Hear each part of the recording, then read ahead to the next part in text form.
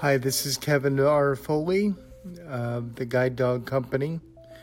This is podcast number 9, brought to you by me today.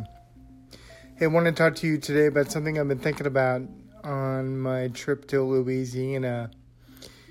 And that's the concept that I've introduced called the internal compass.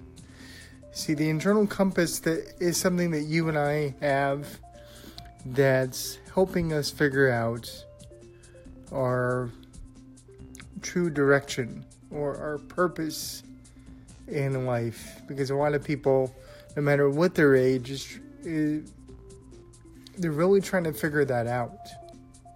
So I'm going to give you some simple clues or tips or tools to use today, regardless of when you're hearing this, is to focus really about what you love. And if it helps, make a list of all those things that you love. Could be experiences, could be people, could be food. And then make a list of everything that you hate or that you dislike. Because it's been my experience in helping people figure those two lists out, that who you love speaks to more of who you are. And what you hate or what you dislike is more of what you're not. So if you want to use your internal compass, which is there the entire time, it's trying to tell you, do this, don't do that, is do more of what you love, because that's the direction that you're meant to go in.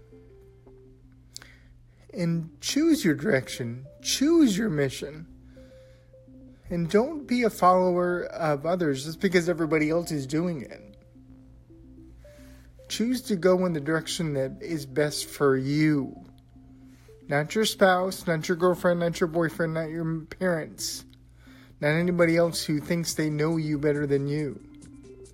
So my thought for the day is to choose your direction and go where you want to go. And it starts by making a list of what you love and what you hate, and follow your internal compass. That's my thought for the day. I'll talk to you later. Post comments. Give me your feedback. Have a great one.